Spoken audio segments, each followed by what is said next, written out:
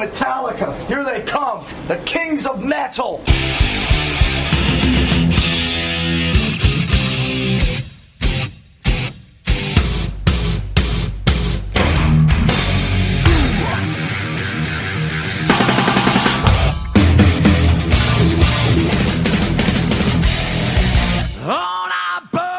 Hey, this is Jay Weinberg from Slipknot, and you're listening to Metal Up Your Podcast.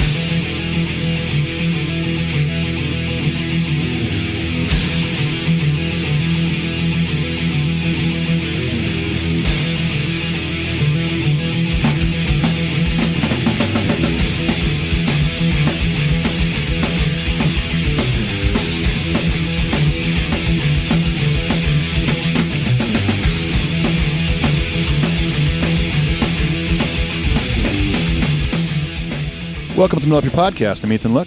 And I'm Clint Wells. This is episode 313. We're going to dip back into the 30th anniversary shows. This is going to be night two. I'm excited. Someone did write in, I think it was our friend Nick Roller, and he said that we can't hide from Lulu Part 2 forever. Well, listen, good news. I'm pretty sure we'll be recording that episode next week with Mr. Paul Moak again. We're not hiding from it. It's hard enough to schedule us, but then we're adding a third person plus the holidays. We're not necessarily running from it. Well, we kind of avoided it for a week-ish. We needed a break. Yeah, I mean that's a very fatiguing record. So, we'll tell you what, you're gonna get a little bit of Lulu sauce in today's episode. That's right. Yeah, because night 2 is the night that Lou Reed showed up and did his thing at the 30th anniversary shows, which I gotta say, night 2, the vibe feels a little better. It does. Yeah, it feels a lot better. If you're joining us for the first time, we are an All Metallica podcast. We're going to be doing a lot of Metallica talk today. I hope that's why you tuned in. Yeah. If you're a Morgan Wade fan, you might be disappointed. Or maybe not. I don't know. I'm told that people enjoy the podcast even if they don't like Metallica. Yeah. And I choose to take them at their word. Yeah, fair enough. And listen, if you're not a Metallica fan and you just like music talk, we're doing plenty of that. It just happens to be about our favorite band. What this podcast is about, Metallica. Exactly. So thanks for joining us however you come. We've gotten a lot of new listeners. I guess because the new record has just generated a lot of excitement about the band. So welcome to everybody who's hopping in. We're glad you're here. There's a lot to go back and listen to. And we are going to burn down in what I like to call excruciating detail. The detail is so fine that it will be painful at times. Yeah. Oh, yeah. It definitely will be painful. But we've maintained that standard quality since day one. And we're going to continue forth here. We are going to do the housekeeping. I've got a little bit of news. Metallica had to warn some fans about crypto scams.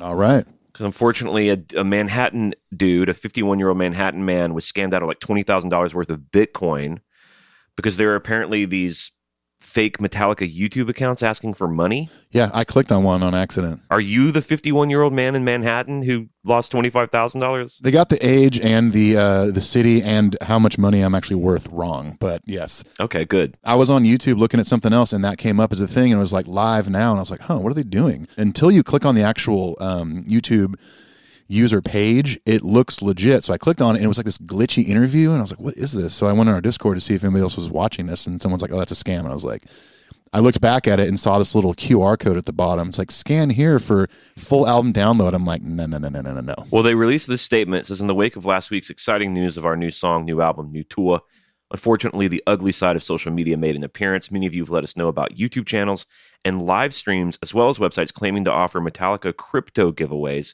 in conjunction with last week's announcement. Let's be as clear as possible. These are scams.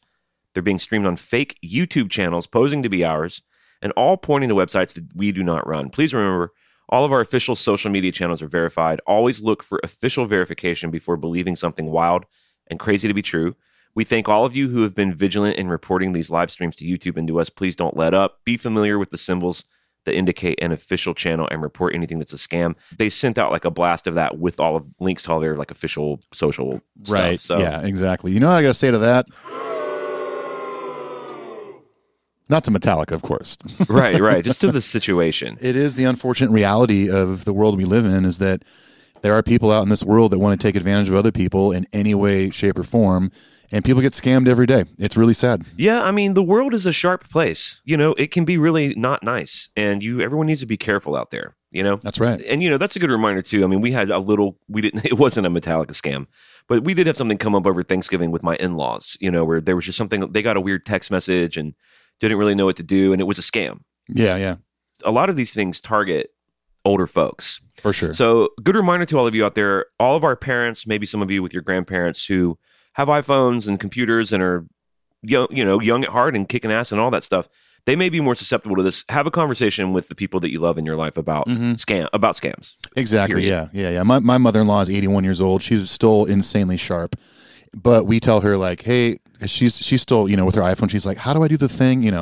Yeah. I'm like, hey, if you get a text from a number you don't have, ignore it until you see us. We can look at it. Same thing with a phone call. If it's not a number or one of us or something, then just ignore it. Yeah, my mother-in-law got one that was like, hey, you didn't pay your AT&T bill. Here's a link to pay it. And she's like, I always pay my AT&T bill. And I was like, Marisol, that's a scam. Don't delete that, block that number immediately. Exactly. Anyway, it just sucks. That's the way of the world. But everyone bone up and beef up and let the people that you love in your life know that shit's possible. All right, moving on. We are on all the socials: Instagram, Twitter, Facebook, Amazon Music, Spotify, YouTube. We have a party coming up January 17th. It's going to be in town. 14th. January 14th. I'll be there on both days, apparently. We're going to be doing giveaways, stuff. Wear your Metal Up Your Podcast shirts. Book it now. Don't be the person that doesn't come. That's right. The easiest way to get a hold of us is our email address. It's metalupyourpodcastshow@gmail.com. We're going to dip in to the community, read a couple of emails, and I've also got a really interesting email that I will read last. All right. Of someone who was at the 30th anniversary shows who kind of broke down some of the vibe for us. Okay. So let's check into the email corner right now.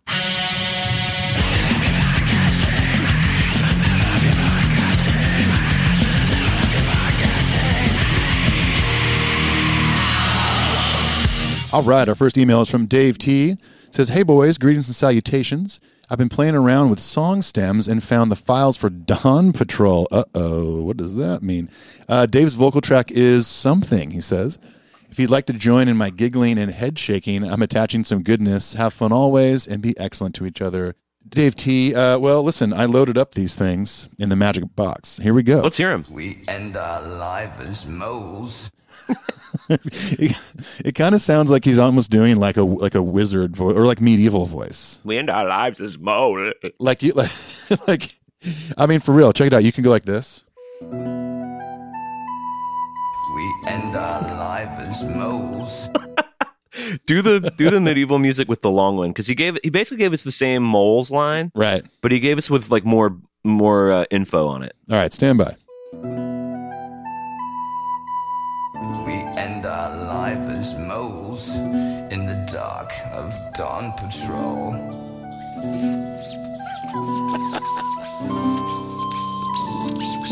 I mean, Does he make the kissy noises in the recording? I think that's supposed to be like a mouse. Like it's like this weird whistle kiss sound.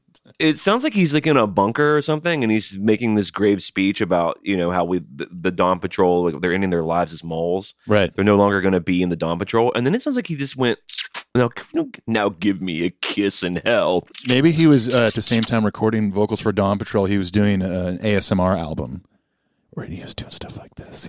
Oh boy. Well, you know what? Here's the fun thing is we got that now loaded into the magic box and probably forever will be there. So thank you, Dave T, for that wonderful Metal Up Your Podcast gift. We very much appreciate it. We love it. David F writes in, hello, Father's Earth. Love the show. I've been listening every week for a couple of years, having gotten on the train about halfway through. I always look forward to my commute on Monday since I know a new episode will be there ready for me. I still love listening even when Metallica is barely mentioned in the episode of this quote-unquote all Metallica podcast. Your insight into the live music world has brought a new appreciation for me for what musicians and artists are putting out there. So much goes on behind the scenes that we mere mortals never see.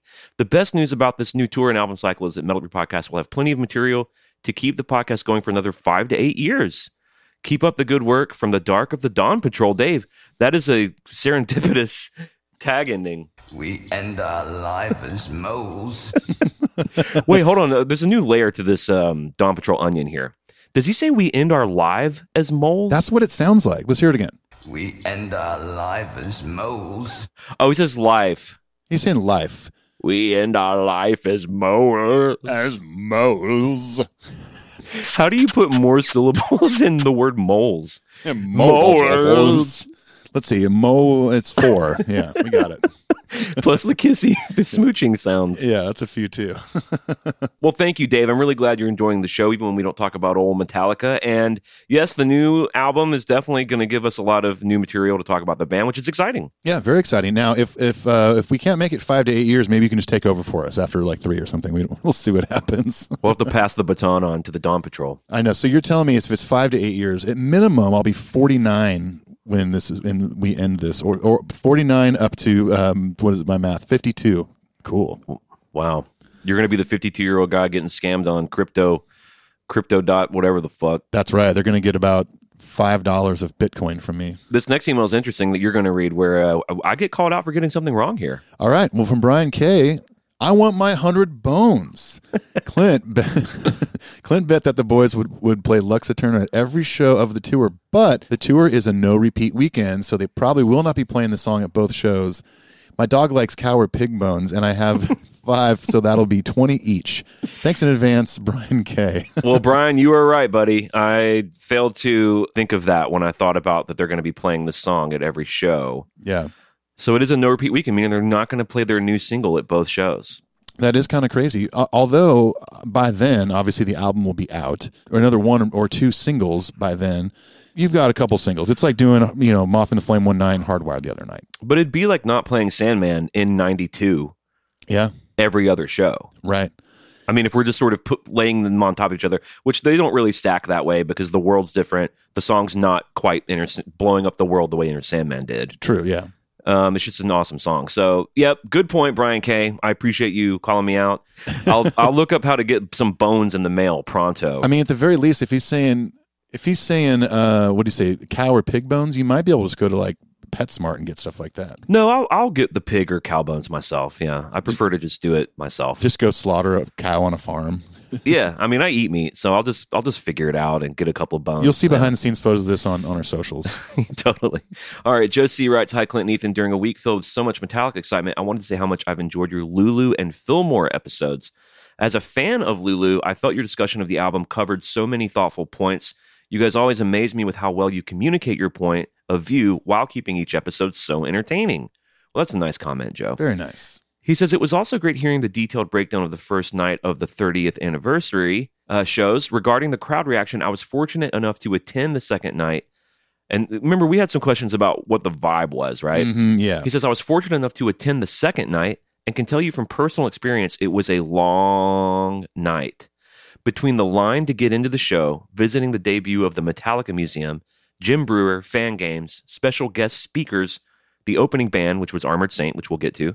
He says, I remember my wife and I being on our feet for a few hours before Metallica even started. They then proceeded to play for 2.5 hours, hitting us with surprise after surprise, which left us all in a bit of shock as we tried to absorb what we were witnessing. The audience was an interesting mix of people as well. I had to try and block out complaints from those around me as I took in as much of the performance with Lou Reed as I could. When all was said and done, we were headed back to the hotel in the early hours of the next day, and I don't think I slept more than an hour or two because of how buzzed I was from the show, or from toking some ganj. Toking the ganj, man. Come on. Were there any dragons at that show that you were chasing around? Yes, seriously. He says, anyway, keep up the amazing work, and thank you for the podcast. Well, we're going to get into that because patron of the show, Cosmo Moore, wrote in kind of a, not long, but some details about the show, and I think we were right in our assessment. I think it was feeling long for people. Yeah, very long. I guess what I was worried about was maybe the band was kind of losing the crowd, which doesn't sound like was happening. People were just getting tired because there's a lot going on, and then and we've noticed this. We're going to do the same thing we did last time, where I hit the first half of the show. You're the Sherpa up the mountain for the second half, and the second half of the show is just always very guest heavy. For sure. I can see people getting pretty tired. I feel like I would get tired at this show. Yeah, absolutely. I mean, when they're doing, for instance, this night, they do 3 songs with Lou Reed. And, surprise, surprise, pretty boring. We'll get to it. Spoiler alert. Yeah, we'll get to it. All right, up next. Michael Bradley says, good day, how do? How do? Started listening 4 or 5 months ago, and man, is there a lot of great episodes. Too many to comment on everything, but I love the show. I came online in 96 when I heard Until It Sleeps and have been a fan ever since. Back in October, I got a vinyl copy of Load that has the Orange records. As I looked at all the pictures, it brought me back to junior high when I had that album on repeat. This is a man after your own heart, Clint. I love it. I lived and breathed Metallica for several years up until the Saint Anger record came out. It was a huge disappointment, but at the time, I dove into some kind of monster trying to find anything redeemable about my favorite band. I was so excited when Death Magnetic came out. When they opened the album with That Was Just Your Life, I knew everything was going to be all right. Over time, the songs from Death Magnetic and Hardwired have really grown on me. The crushing 1-2 punch of Here Comes Revenge and Am I Savage have been great on repeat a lot lately. Anyway, I just want to say thank you for carrying the Metallica torch and reigniting that passion I have for this band. Love you guys and this band so much. I hope to be able to meet you guys at the party in January. There Michael we go. Bradley from Lebanon, Tennessee, New Jersey. Well, guess what, Michael? It's not like you have to get a $7,000 platform meet and greet to come see us. You can meet Yeah, he's right down the road. Listen, you might just see me walking down the street shooting people that I meet with a fully loaded Tommy gun. Oh, gosh, really? Well, I'm just quoting a Queen song. But come to the party, dude. We'll be hanging with everybody. The one of the main points of the party is just a big community hang. We'll be getting on stage doing some fun stuff here and there, but we want to spend time with everybody and make everyone feel welcome and they're having the time of their life. Look, I got to say, I'm with him on the That Was Just Your Life. I literally shouted in my living room while my wife was asleep, "They're back." Yeah. I shouted it at the top of my lungs. They're back. And I played the record at the top, at the highest it would go. My wife came in the room while I was doing it. She was like, "Are you out of your fucking mind?" You're like, yep. I was like, "Deal with it, babe." Sure am. We didn't have any kids. This was 100 years ago when we were young and beautiful and everything was ahead of us. So I was happy to wake her up. And she probably just laughed and stayed up with me. Remember those days? Yeah. We call them the good old days. Oh, yeah, no. My wife has an insane work schedule. She's in bed at 6 p.m. What would she do if you just started screaming and playing Metallica in the living room? I mean, she would kill you, dude. Dude, she would be the same reactions. Like, are you insane? What are you doing? All right, last email here, and then we'll hear from Cosmo. Richard Peterson writes in, "What an awesome surprise it was to discover a new Metallica song on Monday, a new album and tour. I love the song, great combo of thrash vibe and callback to their beginnings. My first thought was that it sounded like Stone Cold Crazy, but I agree it's got a Diamond Head feel. I like the short, quick-hitting nature of the song. In my opinion, the songs on Hardwire were too long, although the title track was also a quick hitter. Is this a new formula? That is, if there are more albums in the future. I'm so freaking excited for the tour. I bought pre-sale tickets on Wednesday for the show here in Minneapolis. When have we ever bought tickets almost 2 years ahead of time? Goes to show how invested and dedicated we are. I love the two-show concept. Can't wait to hear some deep dives and no Saint Poo Poo. You think they're going to play any Saint Anger on this tour? Yes. I think if they're doing a unique set every night or every weekend, I think they'll probably throw in at least one song from Saint Anger one of the nights. Yeah, I agree with that. Maybe even what were they rotating in the summer? Frantic and Frantic and Saint Anger? Yep. He says, I know that they've done some songs live, but when I hear them, I still can't get the clanging pots and pans out of my head. But back to the good stuff, he says, I can hear Lux Eterna live already with crowd screaming the chorus. It's the perfect song for live. I mean, it's a song about a concert. Yeah. It's for sure. It's a song about people being brought together by music. It's going to fucking rip live. I can't wait. He says, with the crowd screaming the chorus, love the concept of the album. I think it's going to resonate with a ton of folks and will speak to many reasons why their music has a place in our souls.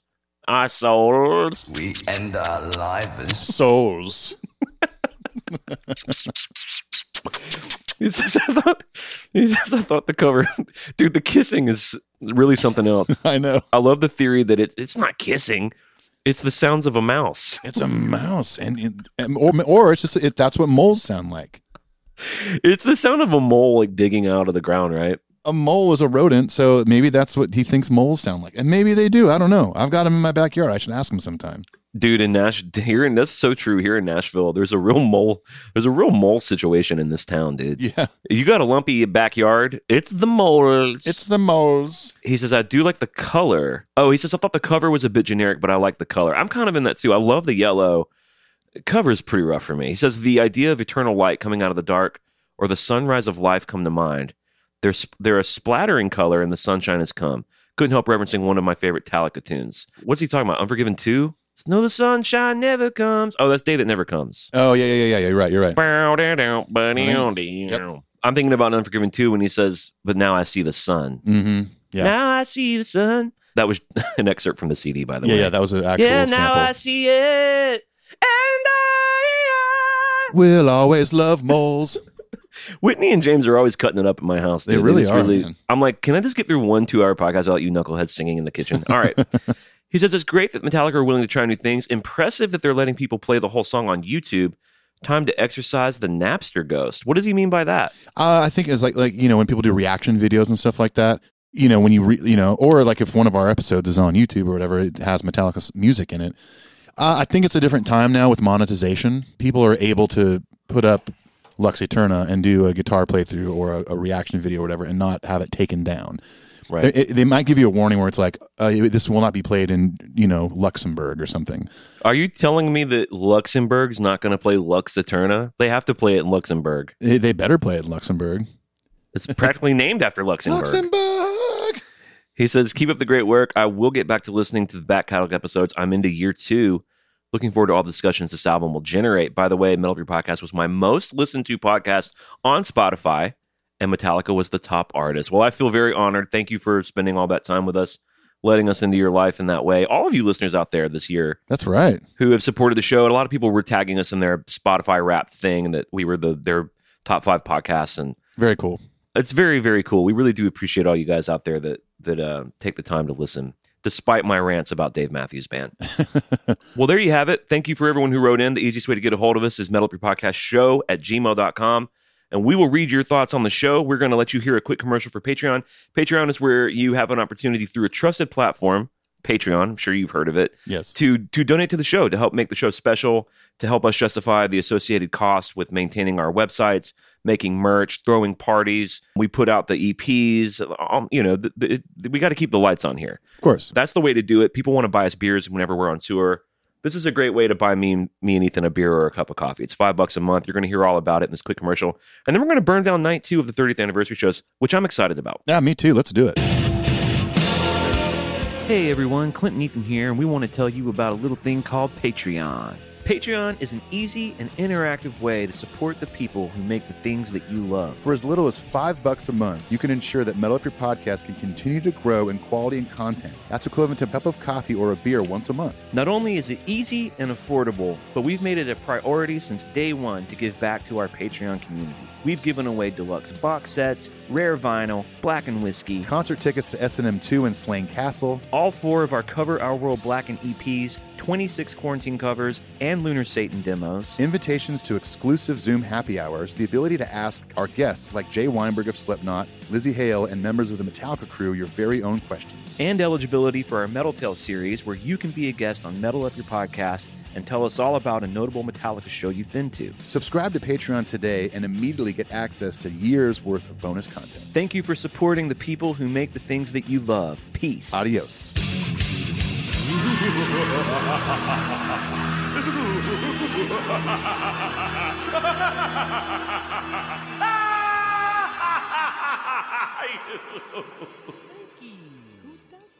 I can't talk about it anymore. It's giving me a headache.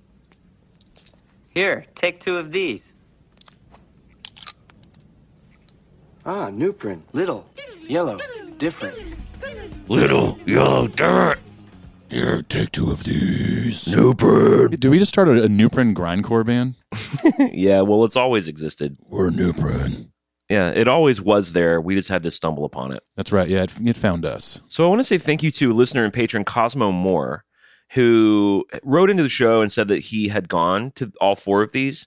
And it's hard to find good info about like the pre-show stuff. Mm-hmm. And we talked about it on the last episode where Jim Brewer does the trivia and Met Club winners got to participate in that, and you win a toaster and, the openers. Thank you to, by the way, is it Father Mocker, who on YouTube compiled all the videos of the 30th anniversaries. So you can really see a lot of the Metallica performances, but a lot of the other stuff's hard to find. It is, yeah. So Cosmo Moore wrote in, and this is not super long, but this gives us kind of an idea of what the vibe is like. So thank you to them for their time. They write, after Doors, because I was basically saying, what happens between Doors and Metallica? Yeah. But because I didn't know if it was the exact same every night. We got a pretty good idea of it for night 1. Basically, night 2, he basically said it is the same. They kind of did the same thing leading up to the show. So the Doors says he got third from the rail. The PA was playing a Metallica mix, which he says that was nice. They would mix in the Congratulations Metallica videos. So someone like Michael Schenker, like people that were their buds that couldn't be there, right, sent in like videos, almost like they did that the Taylor Hawkins tribute too. Exactly. He says most of the videos were enjoyable the first night, but by now, which he's talking about night 2 specifically, They became a little grating, he says. He says, the crowd enjoyed the babble from Lars and James. Everyone enjoyed the Soul Rebels each night.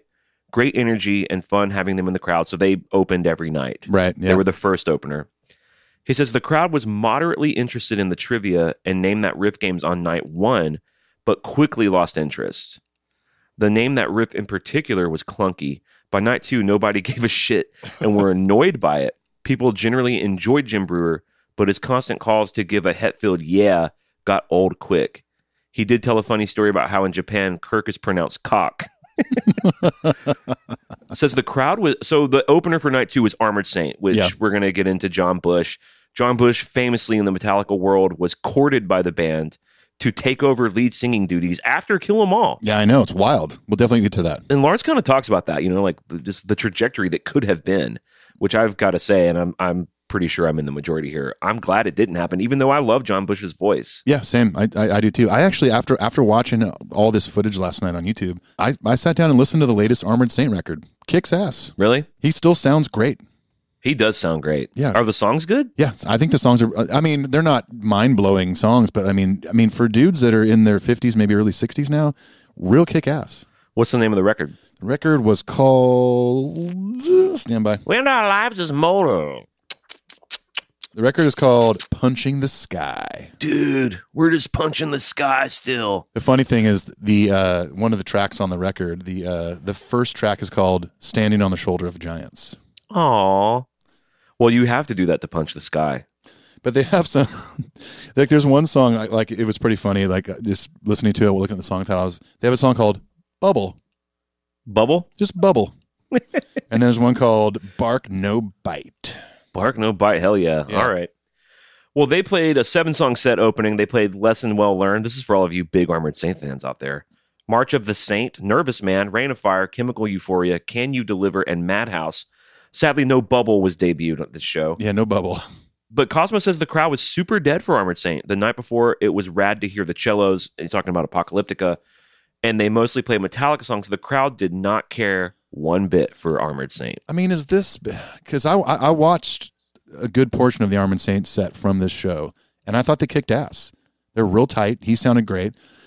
I mean, everyone's, at this point in the night, are probably already feeling pretty kind of tired, and they need that pickup with Metallica. Yeah. I don't think he's saying they weren't good. He's just saying the crowd wasn't digging it.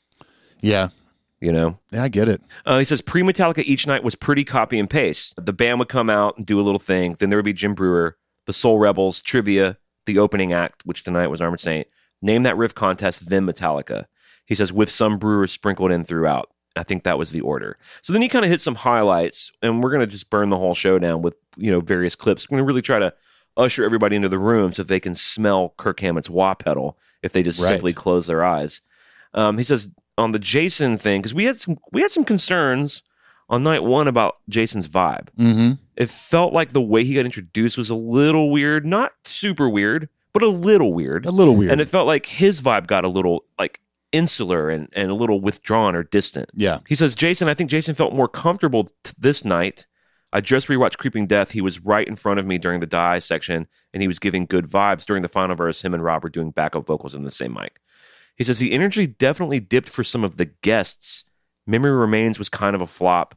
3 songs in a row with guest vocalists. A good number of people would rather have had James sing. I enjoyed watching James when he doesn't have to sing. He seems to have a great time, and of course, he has excellent backing vocals, especially on Horseman, which I agree with all that. Mm-hmm. After the stretch of guest vocals and 3 fucking Lou Reed songs, the crowd was super stoked to see Jason. Love his BGVs on the songs. Always special to hear that middle part of Battery. He says, I think fatigue set in for Merciful Fate, and a portion of the crowd would rather have heard James sing, so that was the vibe. The vibe was a little off. He says, I enjoyed all the guests and special stuff over the 4 shows, enjoyed seeing Metallica having fun with their friends, but I got the vibe that a lot of people were over it. Like night 3, he says, I can imagine the True saying, why are they bringing up some dude to sing Nothing Else Matters? Yeah. And then he puts his name in the hat for the All Within My Hands concert for the Metal Tales, which I wanted to say people are already getting signed up and put on the master list for the M72 tour for the Metal Tales. That's right. Yeah. Yeah. If you're a patron, you want to do Metal Tales, let us know. So thank you to Cosmo Moore for that kind of insight into sort of the vibe. And, he's saying that some of it did feel kind of tired and long, which that's fine. Yeah. You know, they're doing a show for their friends and the Met Clubbers. So they're long and they tried to make it special and, you know, you can't win them all. So Right. I appreciate everything they tried to do, but I also appreciate that the crowd's getting tired too. I mean, what can you do about that? Yeah, for sure. And I think that, and you know, having watched a bunch of this footage of the first two nights in detail and watching the 40th anniversary shows, it's almost like at the 40th, like they kind of learned their lesson. It's like, hey, let's not do all that again. Yeah. You know, I mean, the 40th was like a whole nother level of excitement. Yeah, I agree. But I really appreciate how ambitious these 4 nights are. Yeah, me too. I mean, to really get everybody there and get everybody to rehearse to play however 70 whatever unique songs, like very ambitious and, you know, with varying results. So I get it. Agreed. So prior to the set, this was cool. Kirk and Scott Ian came out to kind of do a tribute to Cliff. Kirk talks about the first time he kind of saw Cliff play in a club and how they subsequently became friends and bandmates. We're going to hear a clip of that. 16 years old, there was this nightclub in Berkeley called the International Cafe. And there was this band who just went on stage, and they were called Easy Street. I remember looking up on the stage, and I seen this guitar player with frizzy hair and glasses and a flying V. His name was Jim Martin. And another another bass player with long, reddish-brown hair, bell-bottoms, and a flannel shirt, and a big-ass Rickenbacker guitar, or bass. And it was Cliff. And I looked at these two guys, and they started playing some Lynyrd Skynyrd song, and I thought, who are these freaks? And then they played an original song, and that's where I saw the full-on Cliff Burton headbang for the first time. 3 songs into the set, his amp blew up, which was pretty hilarious. We were all laughing. Because we were in a band then, and we were like, you know, competitive with everyone, So you think that Cliff would just leave the stage, but he didn't. He sat down in front of his amp while the band continued to play, and he sat there and headbanged in front of his amp. It was amazing. I could not believe it. So fast forward a couple years, me and my friend Paul Bailoff, rest in peace, called me up and said, hey, there's this band called Trauma. We have to go see them. I'm like, sure. So we go see Trauma, look on stage, and there's that guy, headbanging crazily again. And I thought to myself, oh my God, that guy got so much better in 2 or 3 years. It wasn't just a headbang, by that time it was like full body bang. Forward, backward, forward, backward. Okay, fast forward 6 months, Paul Bailoff calls me again and he said, you'll never hear what happened. And I said, what, Paul? And he said, that banging bass player from Trauma, he's in Metallica now. Wow, amazing. So, fast forward a few months later, we're roommates in a hotel, and we're on tour, and we go into Europe, and this is crazy. So that's my first encounter with Aw, that's sweet. I like that those Bay Area bands knew Metallica was something. Yeah, they did. They did for sure. They're like calling each other and they're like, dude, did you hear that crazy guy? He's in Metallica now. That, you know. Yeah. Everyone knew that they were something special, and they were probably, you know, going to much higher places than their peers. There's a really, really cool band in Birmingham. Well, it was. They had one record. They were called Wayne. Yeah. All these guys are like 6 years older than me, and they were like the Beatles of Birmingham to me. They made one record called Music on Plastic. Everyone can go check it out if they want. It's to this day one of my favorite records, and their guitar player, Michael Swan, was a hugely influential guitar player for me as a kid. And of course, I ended up becoming friends with all these guys, and the drummer ended up being in a cover band with me for like 6 years. Awesome. And I had similar feelings, you know, where it's like, I didn't tell him the first show we played together, but maybe like the 6th show we played together, I was like, you know, I'm a huge Wayne fan. Yeah. And I used to I got a fake ID just to sneak into the Nick to watch the band Wayne. That's awesome. You've played that band for me and Johnny on the bus before. I just fucking love those guys so much. Anyway, when Kirk was telling that story, I had a very similar feeling. I was slightly distracted by how many people I could actually hear talking while he was up on stage, given this little... It's wild, right? That's probably people at the bar. I totally agree. I think the crowd vibe from the cameras within the crowd is weird. Yeah, it's weird. Like people sound like real chatty. I mean, there's a moment where, at least the video that I saw, and I get it, it's the Lou Reed part, But at one point, they turn the camera around so you can see the crowd, and everyone just looks like completely stunned.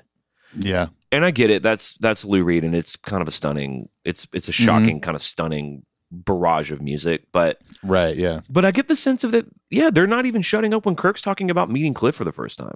I mean, Kirk Hammett and Scott Ian walk on stage. I'm sure everyone cheered loudly for them. And then shut up And then you're talking, I mean, and you're telling a story about Cliff. probably, besides James, the most beloved member Yeah. that has been in Metallica. And from the guys that knew him from the beginning, especially Kirk, obviously, from the get-go. So it's like, man, is that Miller Lite that important?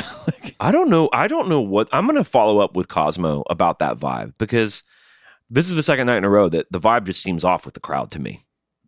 Yeah. So continuing on from night one, which I don't know if the people who went to night one even knew this was going to be a thing until this moment, but they open with To Live Is to Die, Yeah. which is the first time they played it. It's the live debut, 23 years since they wrote it. I know I said last week that I changed my favorite from To Live Is to Die to Call of Cthulhu, but I'm going to have to change it back to Live Is to Die. The Live Is to Die is pretty incredible. It's just such a cool song, and I wanted to play a little bit of it because they do that kind of intro where they build it up with the drums, and the tempo definitely changes when the groove comes in. Oh, yes. Oh, But let's just check out how they get into it, because it's cool, and this like gave me chills. The hairs rose up on my arm.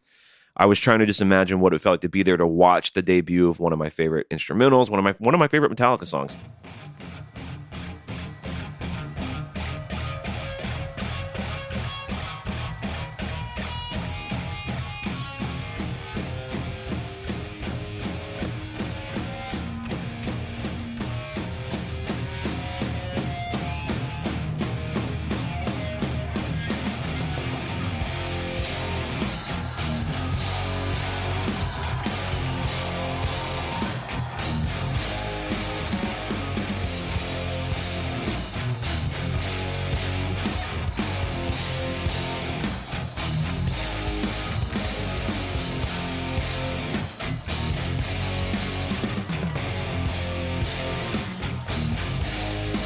I think it sounds pretty good. Yeah, for sure. I mean, obviously the tempo going from that build at the beginning to where they're at now, and this is going to be a reoccurring theme throughout this show. And I think it was just this era of the band. I know we got a lot of Lars lovers out there, us included, but he was not known for his consistent BPMs back then. I'll tell you what just amazes me about it, though, is that the band always locks into him. Like they do. They just have that band. They just have that band energy. They have the band counting. Every time they do Creeping Death, his hat counts. I'm like, what is he doing? And it's just like muscle memory, you know.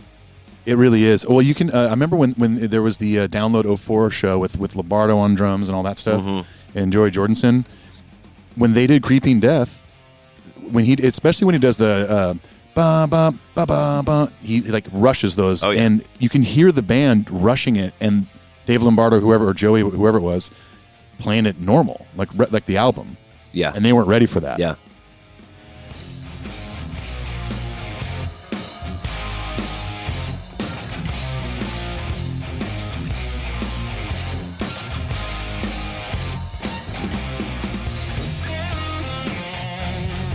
Solos are pretty hit or miss. Yeah.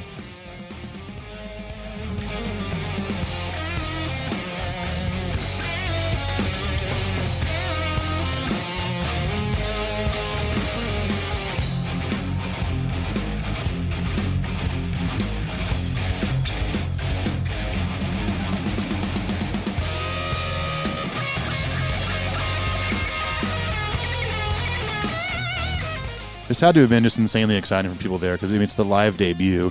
I don't even know if they've even played it since. It's like it's one, and they don't do that instrumentals that often. We've done Orion here and there.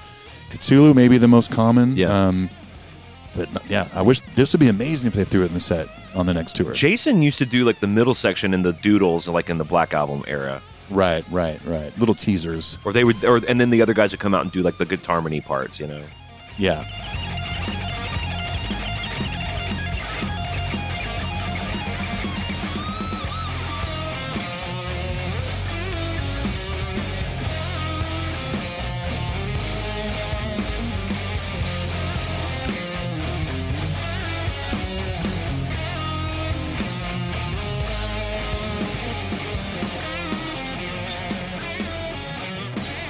Some nice guitar harmonies coming up here. Yeah.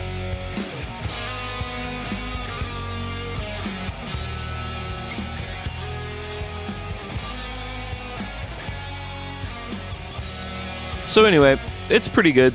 They kind of stumble through some of those transitions. There's like a really hard transition when it goes to that clean kind of filter sounding guitar. Rob and Kirk are doing these swells, and it sounds pretty rusty. They've never played it before. Yeah. First time ever playing it. And, you got to think about these shows, too. I mean, they're not just rehearsing their songs. They're rehearsing all the guest songs and all that stuff. So Totally. A lot on their plate to think about, mentally. We've been there. It's like you're throwing in a bunch of new stuff at one show. It's like that can get jumbled in your brain real fast. And some interesting things to note. Kirk does the second solo. James's clean tone is great. I love his clean tone when they get to that. Mm-hmm. During the part where the recitation of the Cliff poem, right? They use the recording from Injustice for All, so it's James saying it. Yeah, for sure. So it's kind of interesting to hear like that young James talking at the show. I know, right? So that ends. They go right into Sandman. This is the first time they had played it that early since June 23rd, 2000 in Seattle, which I was surprised it was even that soon. And I looked up that show, and it was basically like a greatest hits kind of festival. Like they played 9 songs, and there was like Dr. Dre and Eminem and, Foo Fighters maybe. Right. Of course, it would return Enter Sandman to slot 3 this summer in Europe. Which was wild. Pretty exciting. But so to go ahead and do it, number 2 is cool. The lights were real minimal. The vocals, again, on night 2 here, I'm sad to report, are pretty rough still. Mm-hmm. Yeah, I've been noticing that as I've been watching these. Like, there's certain songs, certain moments where James is really nailing it, and there's other times where, not so good. I think, later Lars even mentions his diet. At one point, James takes his shirt off, and Lars is like, "Holy shit, look how thin James is." Lars even says like he's just showing off the effects of his new diet, which I don't blame him. Do it. I've told you about. I lost a bunch of weight once and took my shirt off at a show, and there were like 5 people there. Yeah, and then we had to play like the big ballads, and it just did not look cool with a shirt off. James looks real cool, but I think he just wasn't healthy, dude. Because I got to give the vocals like in general on these shows pretty low, like a 3 out of 10. Yeah, they're not great. There's not a single song where it's great. I mean, there's like moments where you're like, oh, he sounds good on this chorus. Right. Yeah. I don't know. Yeah, I'm with you, dude. He seems a little out of it to me, to be honest. Anyway, so they burn Sandman down. He says happy 30th to the Met Club, which I thought was nice. And then, of course, he says, which I love telling this Gibby Haynes story, but he says now that's out of the way. Like, they get Sandman out of the way, Mm-hmm. Yeah, and there's a story about Gibby Haynes, who's the lead singer of the Butthole Surfers, which is a very insane Austin, Texas, like, art rock band. Insane is a good word for that band. And they would even do full shows where they would have, like, a sex change operation on the screen behind them the whole time. Somehow that song Pepper got huge because of like MTV, right? Mm-hmm. I mean, that's how I heard of them, which is from MTV. Yeah, for sure. I think their other records, which by the way are called Rembrandt, Pussy Horse, and Hairway to Steven. Hairway to Steven's a good one. They're almost unlistenable, like college art rock, So the single that they had that got really big, it was almost like a fluke, and it brought a lot of MTV people to their shows, Right. And so they would open with Pepper, and then Gibby Haynes would famously say, well, now that all the assholes are leaving, let's start the show. Yeah, they were probably bummed that they didn't want those. They probably wanted like to be this weird art rock college-y band that's playing small shows, and then all of a sudden it's kind of like when all of a sudden like the joke is like, when the jocks show up at your show, that you've time to go, cross this threshold, Yeah. Yeah, totally. Then they go into Holier Than Thou, and we have a clip of that. It sounds really good. The band sounds pretty good in general. Yeah. Especially on the deeper cuts, especially at this time, this was pretty deep. And deep cuts were kind of the name of the game for this as we go through. But let's hear a little bit of what they sound like playing Holier.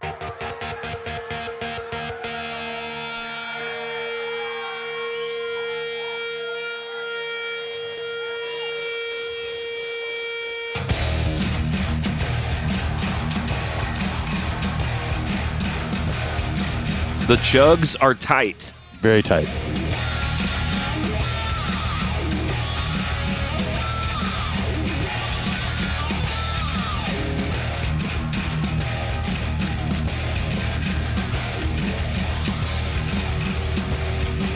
This was the first time in 7 years that it was played in San Francisco. Last time at the Cow Palace. Oh, the old Cow Palace. I still can't believe that there's a venue called the Cow Palace. The Cow Palace, it sounds like a country bar.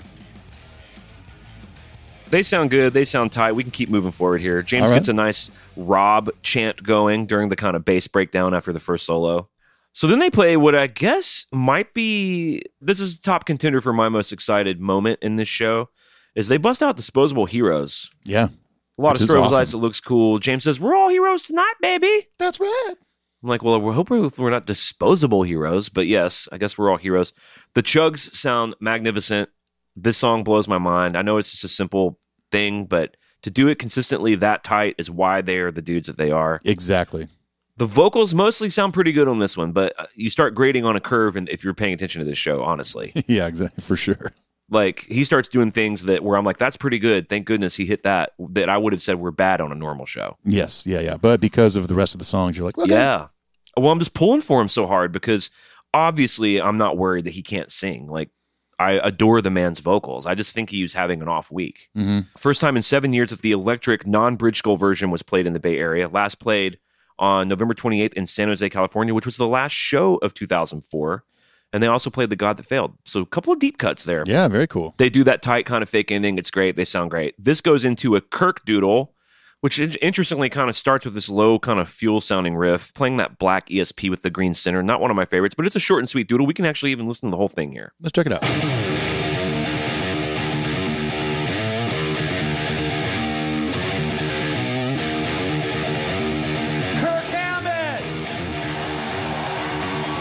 I'm the Kirky Monster! Kirk Hammett.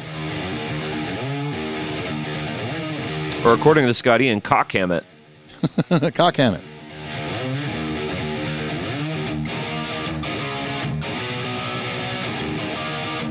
It's kind of a chord heavy doodle. That sounds like Iron Maiden right there.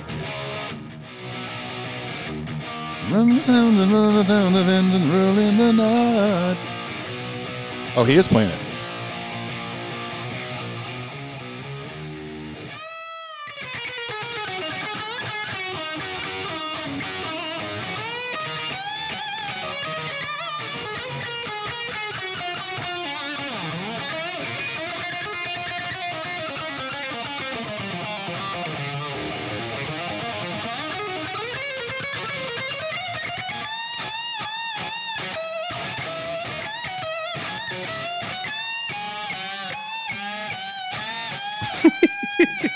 Wow.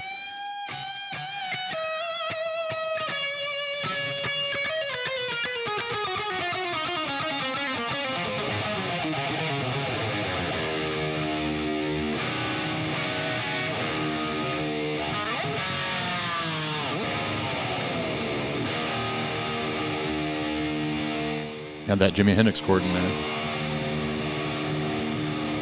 What do you give that doodle out of 10? I give that like a 2. Listen, in general, I'm not really like going to a big arena show. I'm not a huge fan of the guitar solo moment, unless you're fucking Eddie Van Halen or Steve Vai, someone that's like really composed something like, wow, like that was really impressive. You know, like maybe then. But I've never been a huge fan of that. Even drum solos, I'm not a huge fan of. But you go to a Rush show and Neil Peart has composed this like orchestrated, well thought out thing. It's more interesting to me than what we just listened to. I'm okay with it as long as it's played well. Yeah, I mean, to me, that just sounds like, hey, Kirk, kill some time, and he just kind of made up something off the top of his head. I think that is what happened because as soon as he finishes, he's like, thanks. And then you immediately hear the ride China for Bleeding Me. Yeah. So I don't know if someone said in the ears or a talkback mic, like, hey, someone needs a pee break or we need to, stall. Right. I also think it's an interesting choice to play the chords of a cover song in the doodle. Yeah, he played Where Eagles Dare by Iron Maiden. I thought it was a joke at first. I thought it was just similar. I'm like, that's kind of close. I started singing it, and then like, oh no, he went into the next part. There it is. So then they go right into Bleeding Me, which is is between Disposable Heroes and Bleeding Me. And then actually there's a whole string of songs right here that I really love. Mm-hmm. I love James's clean tone. We have a clip of that, but we'll just go ahead and push right through that. All right. Kirk's on the black Ouija, James with the white snake bite, which looks great. That was kind of new in 2011. Yeah. Great verbs and delays on his vocals. The vocals are all right. The slide solo is pretty good. And the bridge riff is where it gets real exciting. So I have the bridge riff here if we can check this out. And the outro solo is great too. All right.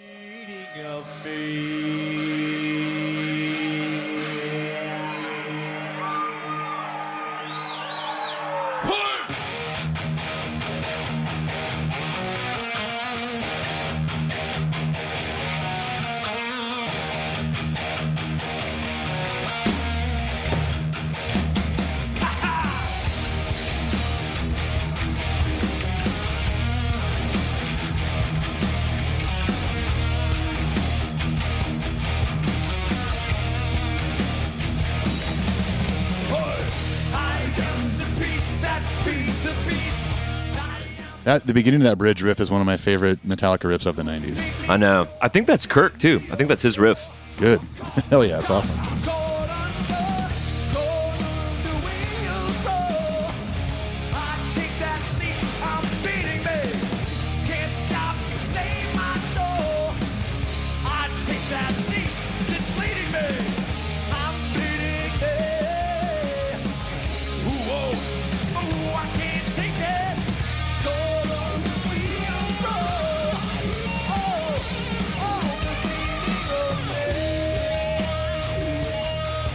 Kirk does a pretty good job on this solo.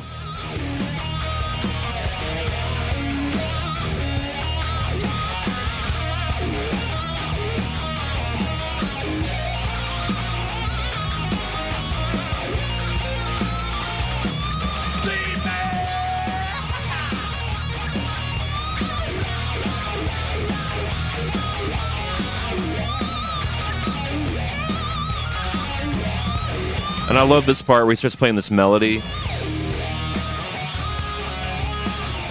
Yeah, I love that.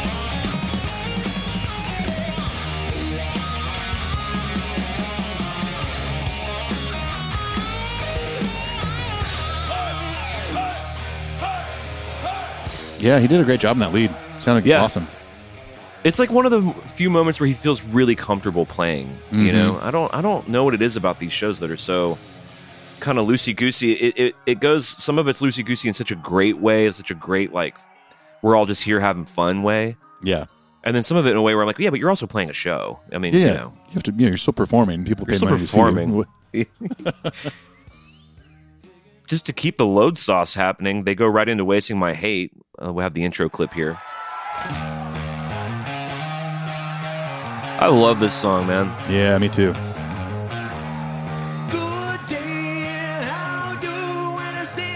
He's quoting our email. Wow.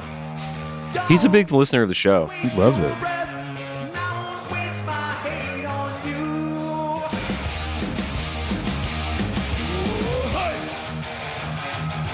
Dude, this song rips live. I cannot believe they don't play it more. I know. This is also one of my favorite riffs from this era.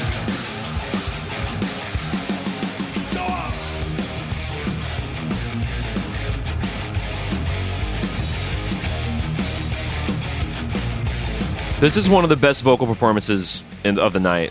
Cool.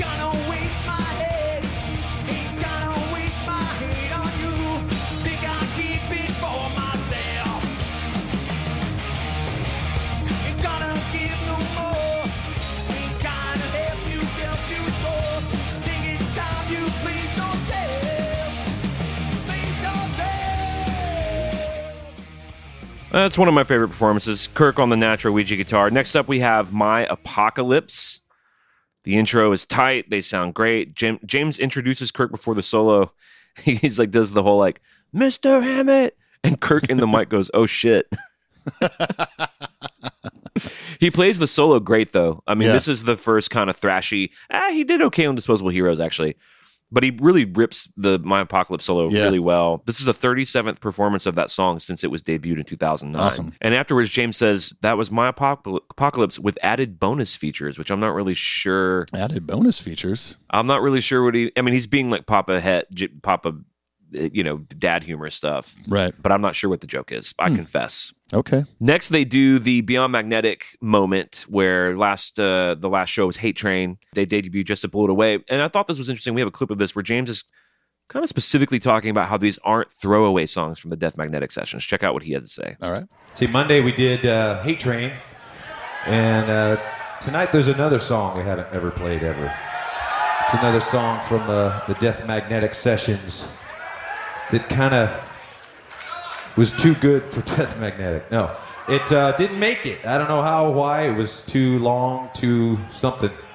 You can decide. I mean, these aren't leftovers. You can say they are. You can feel they are. I don't feel that at all.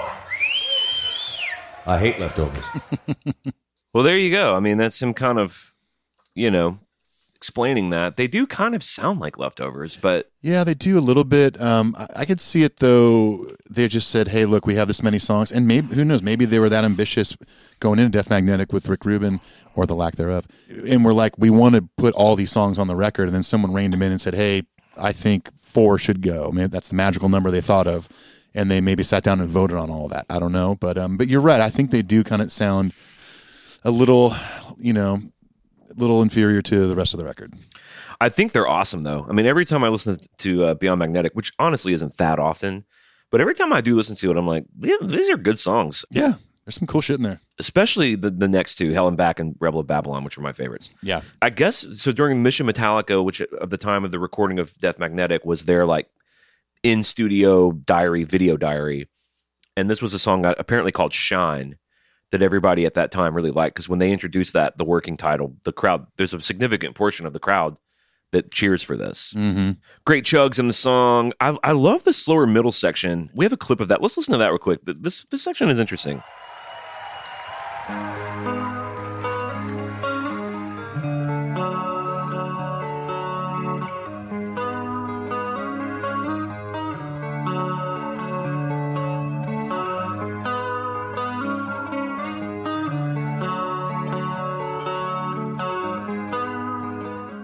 It's in 6/4. Yeah, it's cool.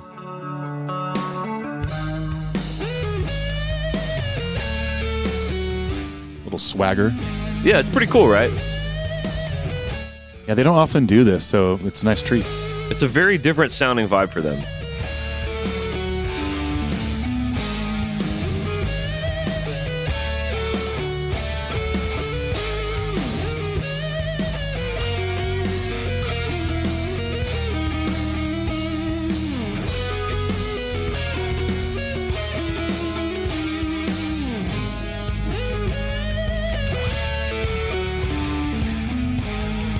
I really like this weird section.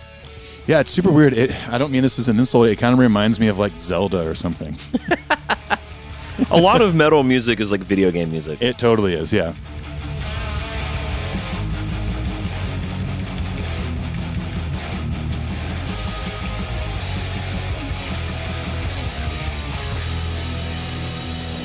Check out the chugs when they get back into this.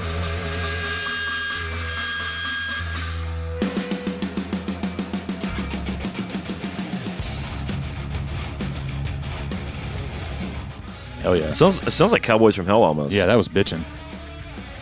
The crowd really seemed to dig it. They got a good response. James actually even says, it's a fun song, man. It's awesome. Come on, man. Next up, we have Bread Fan, and this is the moment in the show where they bring a lucky Met Clubber out to jam.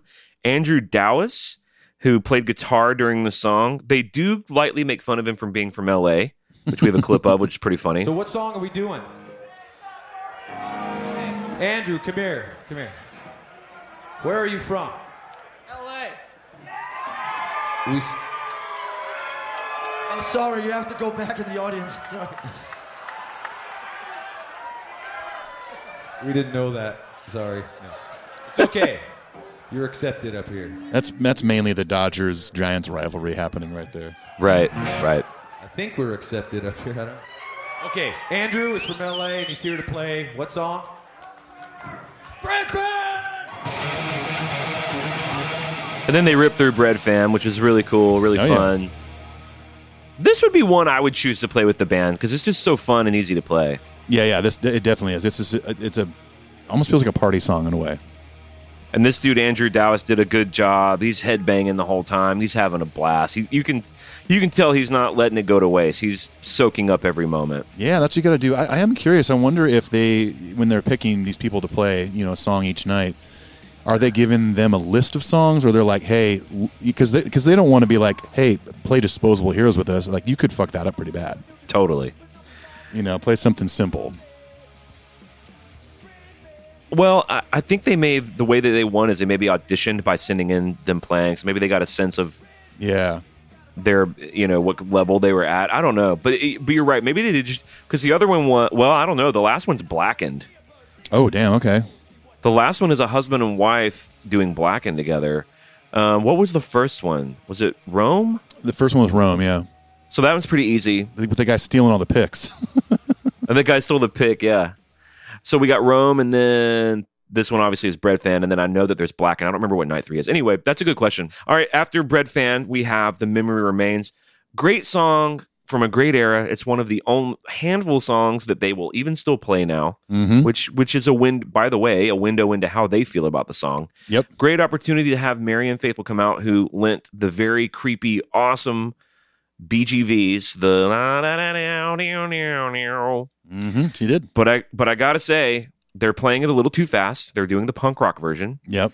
And this song, when you have a Sabbathy riff, like groove riff heavy song, if you play it fast, it just loses its power. It absolutely does. Loses that power and feel and that swagger. It doesn't work. That really is. I've noticed that it's a constant theme of this show. Like there's certain songs, it's like, dudes, pull it back a little bit. Like it just lost all of its, mojo or whatever. Yeah, and they have a way. It's almost like when you were talking about Joey Jordison or Dave Lombardo playing Creep like correctly, but they just were leaning into it. There's a way that when they do it fast, they sort of have made it kind of work. It's almost like becomes just a different thing. Yeah. And then you go and listen to the record, and you're like, oh, dude, this song actually grooves. They don't really groove it ever. But when they're on their own, they kind of just have a way of playing it fast, and it kind of works. I got to tell you, another band that really does that is Pearl Jam. Like, Pearl Jam plays their songs so fast live. Yeah. And they're just such a great band. And I've been hearing Even Flow played at the speed that they play it now for so many years. You go back and listen to that, dude. The record's like, I know, man. Live, it's like, that's the exact song I was thinking of when you mentioned Pearl Jam. It's like, that was the first one coming to mind. That's like, yes, they always play that way too fast. And they really, it's all their songs. And what's really wild about them is their middle records, where they were kind of writing kind of fast songs, they even played those fast. Yeah. But that's just kind of their speed. And my whole point is, when Metallica does it, it kind of works. It's kind of cool. They play lightning fast. It's like, the recording I think is cooler because it's swagger. But my whole point is, Marianne Faithfull is trying to do her creepy like la na na na, but she's trying to do it to their kind of punk rock speed. And it's Here's a clip of it. I'll let everyone decide for themselves at home.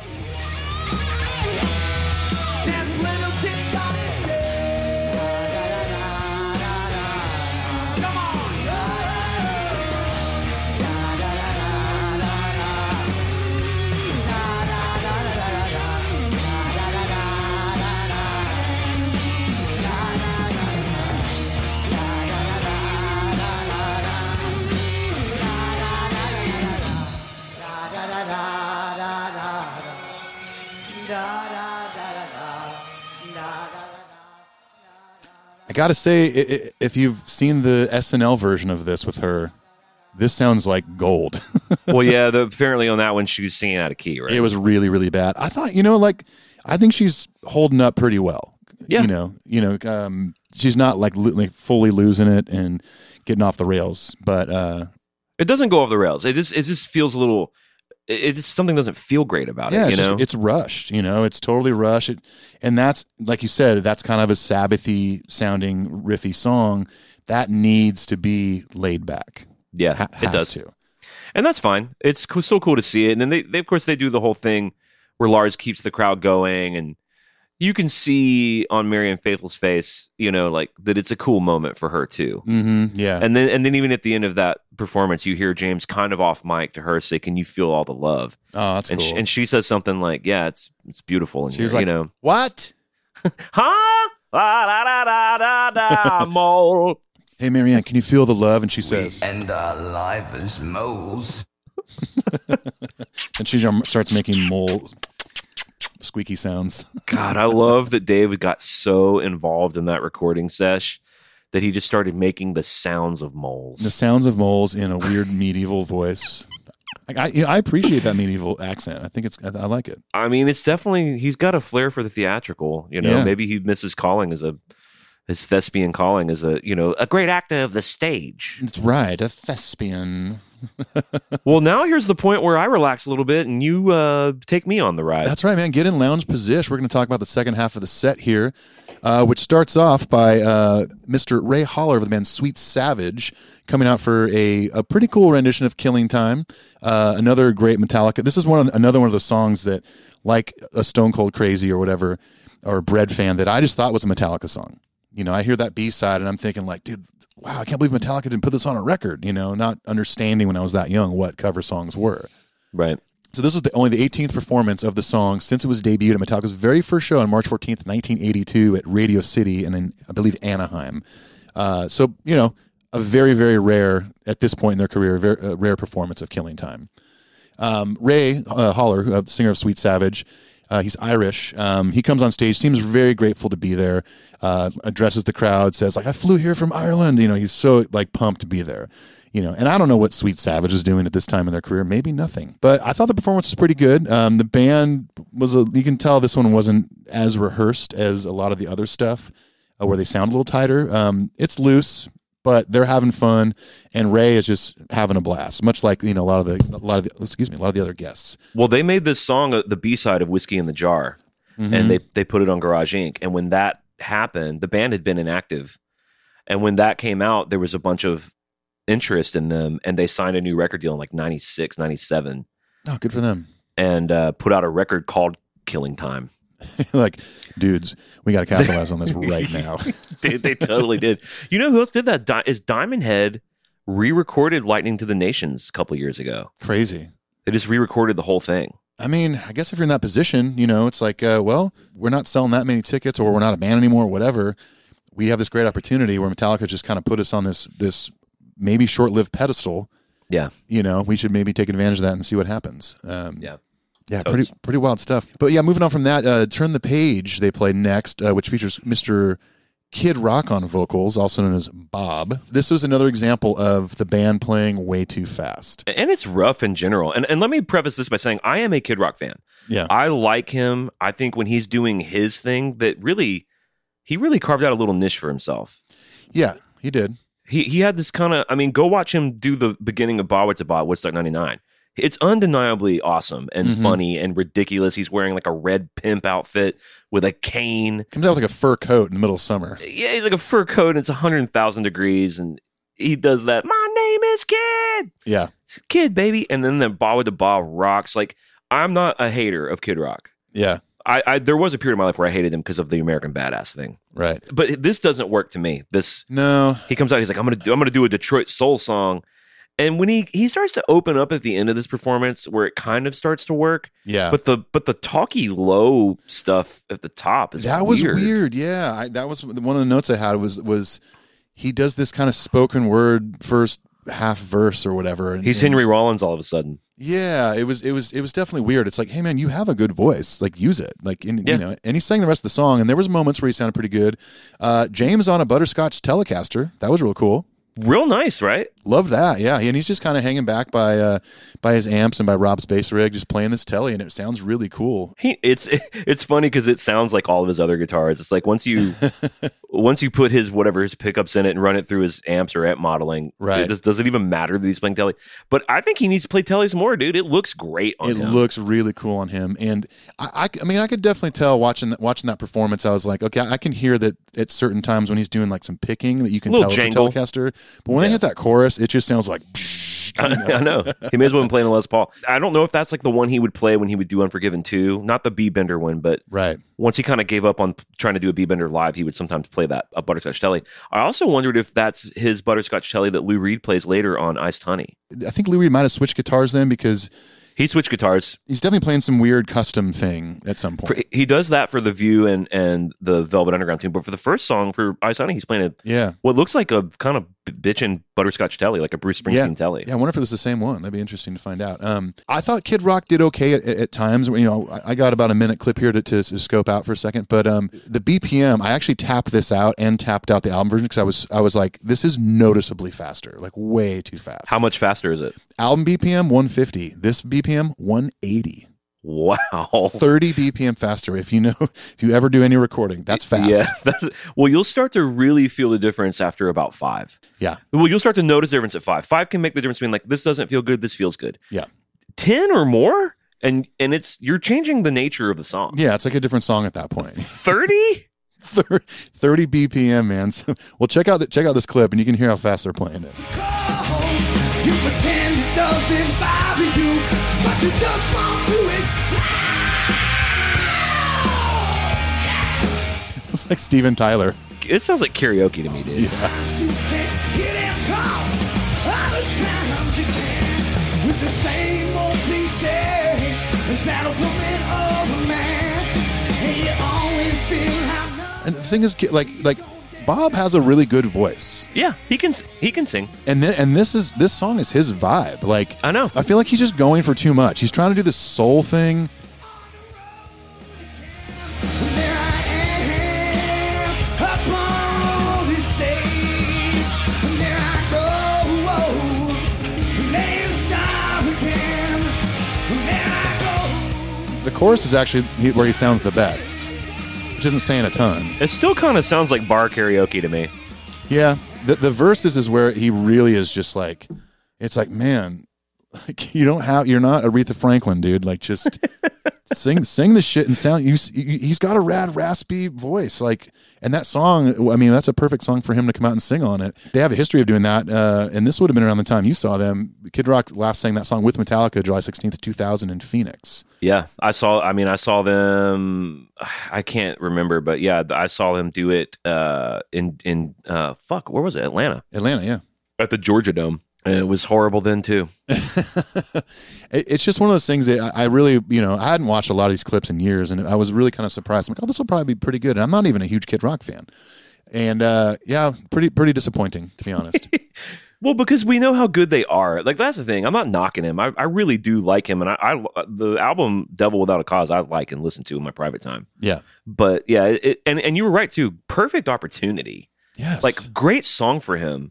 And obviously the Detroit connections and Bob Seger and big hit for Metallica, it just didn't work. That's all. I feel like it could have too. And maybe a lot of him kind of, I mean, for all I know, he could have been hammered, but they're already playing at 30 BPM faster than the album.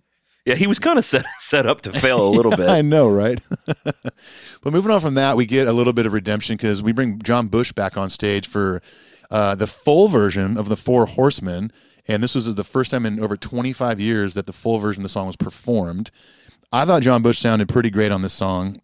I agree. This is one of the best moments of the night. It's mind-blowing to think about that there could have been a time where John Bush took over on vocals. Yeah. I don't even I can't even imagine what the band would sound like. And I'm not interested. He has like kind of a real traditional metal voice, like in the Dio, in the Bruce Dickinson Dio line. He's kind of like pitch wise. I feel like you got Dio and Dickinson up here, James maybe down here, and then John Bush kind of in the middle, where he can kind of get almost up where those guys can. He's a great performer too. He does a good job. He does the best job of the evening with the crowd. I felt like the Sweet Savage guy did pretty good. Like he was a good performer, but John Bush knows all the "give it up tonight." Like he knows all the lead singer tricks. Right?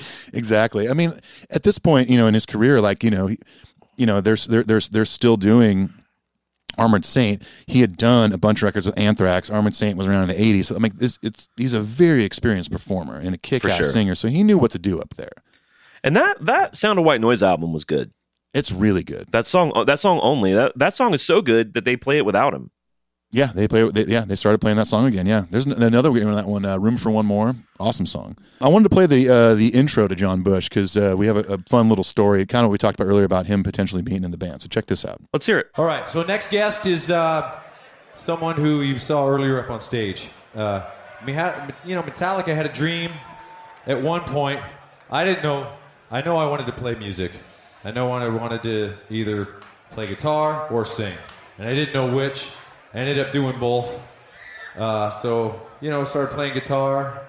Then I switched to singer because everyone needed a singer, and then back to guitar. And then at one point, Metallica was looking for a singer.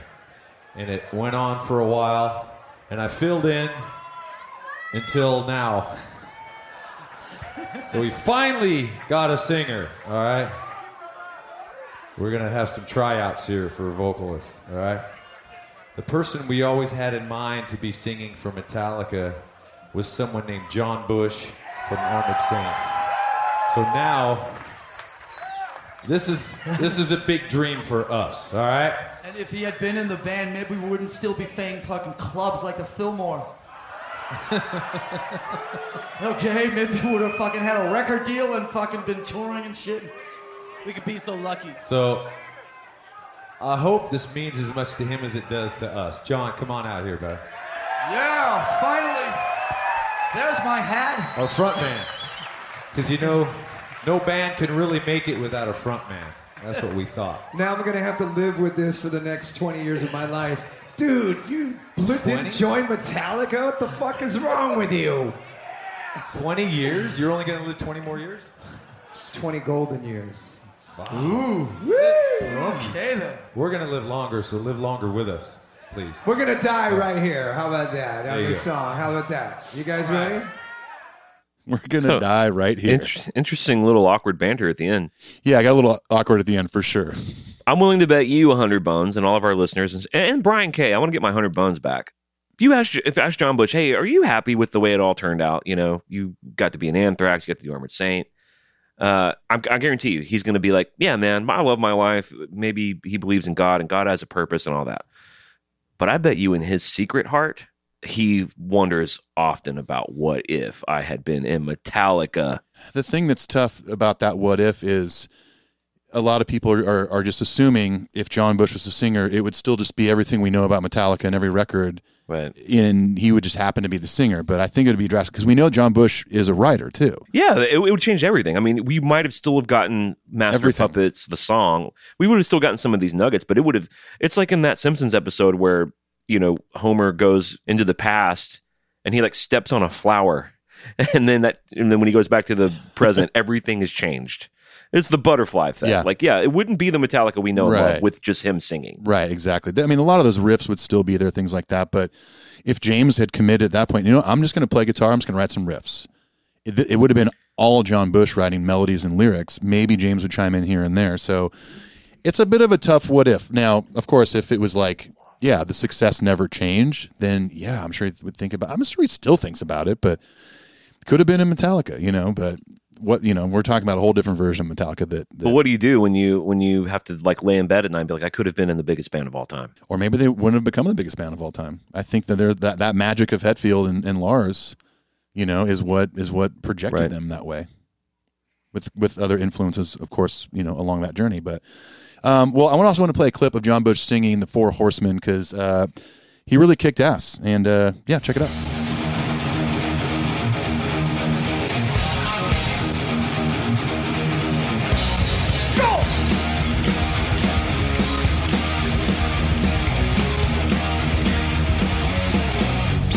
One last man, forward flow, better raise your ears. The sound of us not get let go. Lock up your wife and chill it down. Time to wheel the blade. Oh, now you got some company. Horsemen are drawing nearer. Let us tease it right. Come to take your life. Under the dead of night, with a horseman rain. Or choose your fate to die. Such power in his voice, man. Yeah, sounds great. And I love that James, I mean, they're not like super spot on and perfect, but he starts Yeah. coming with those harmonies and it's like, damn. Yeah, I agree. It sounds good with the harmonies. Yeah, it really does, man. Yeah, it's just John Bush is one of those dudes. I feel like he's always had such a great attitude. Any interview I've seen with him in about his time in Anthrax, he always just seems super grateful and like, you know what, it was fun. I had a great time, and he has a true passion for music, and he's still doing it to this day, which is great. Well, goody for him. Well, moving on, the next three songs. Mr. Lou Reed comes out. Now, I figured I'm not going to spare anybody with some clips. We know what this sounds like. We've already done half of the deep dive into. It sounds like the record. It does sound like the record. One thing I will say is that I feel like they kind of sounded a little tighter on these because they're just letting Lou do his thing and they're just kind of kicking back. And this was kind of the newest thing they had worked on at the time of these shows. So this stuff was still a little more fresh, I think, in their heads. The band definitely seemed like they were having a lot more fun on this stuff. On Ice Honey, this one, we talked about this on Lulu Part 1. This is the first time on that record and with this song where there's kind of a bit of a chorus because James kind of comes in with the Ice Honey. So it feels a little more tolerable. I wonder if you were in the room. I know that, you know, earlier we heard from a couple of people where it was like, yeah, the Lou Reed thing was whatever, but I wonder if I would have enjoyed it a little bit more rather than listening to the recording of Lulu. I was going to maybe save it for the Lulu Part 2. You know what? I'm just going to salt and pepper this for a second, but save the main portion for when we get back in the room with Paul. I checked out Transformer and Berlin, like did a deep dive. They are real good and real legit. Okay. Really happy to report that I really loved those two records a lot. I don't know if I have the energy to keep going but I was really surprised at how much I really liked these two albums a lot. So Okay. I got to imagine if I was able to see it, I would probably be excited to see Lou, because I get what's like legendary and cool about him, and like what Same, yeah. So like his presence is powerful and interesting. He does look like I feel like he looks like Jason Newsted's dad at this performance. He just looks like an older version of what Newsted looked like at the time. Ice Honey, the band, band's having fun. Lou's looking kind of cool back there. He's kind of not facing the crowd. He's a little bit off like an angle a little bit. It's like he doesn't even care there's a crowd there. The View I found pretty boring. And then White Light, White Heat, a Velvet Underground song. This one actually is like a more of a melodic song. They made it heavy. I did go listen to Velvet Underground, and that shit I could not listen to. I'd rather hear this version. Yeah, for sure. I had a note that they Metallica'd the song a bit. Thank God. And I again, compared to the original, it was really fast, and Lou seemed kind of bored. But that's his vibe. He does deliver it in a real, and I got to tell you that the two records I checked out, he doesn't do that. He's very expressive and emotive, and they're just great songs. I mean, he's a weirdo, and the content's weird. Yeah. But yeah, the you can't catch a butterfly in a jar, iced honey, someone who openly despises you. It's like he has such a weird delivery on these songs. And it was during The View, which I did like at the top. They were giving props to Aronofsky, the guy who directed the video. Yeah, Lou did. That's right. Yeah, who did Black Swan. But it's cool that they were kind of shouting him out, and they seem to have like a group ego and a pride about the Lulu project that they were performing. And yeah, I was kind of buying into it a little bit, like watching them like perform, obviously minus Lou, but at this one point they all like go and kind of rally around Lou. And it's funny because he kind of gets distracted and like looks over at him curiously. He's such a weird guy. What are you doing over here? Yeah, like who are you? Like Robert comes over right by him and he looks at him almost like he doesn't know who he is. Where did you come from? Who's this crab man? So, but then the video I was watching, I mentioned this earlier, at some point they turn the camera around because I was kind of buying into it, like watching, Yeah. And then they turn the camera around and you just can see what the crowd's feeling. Utter stunt, just like dead eyes. No one's smiling. Yeah. No one's rocking.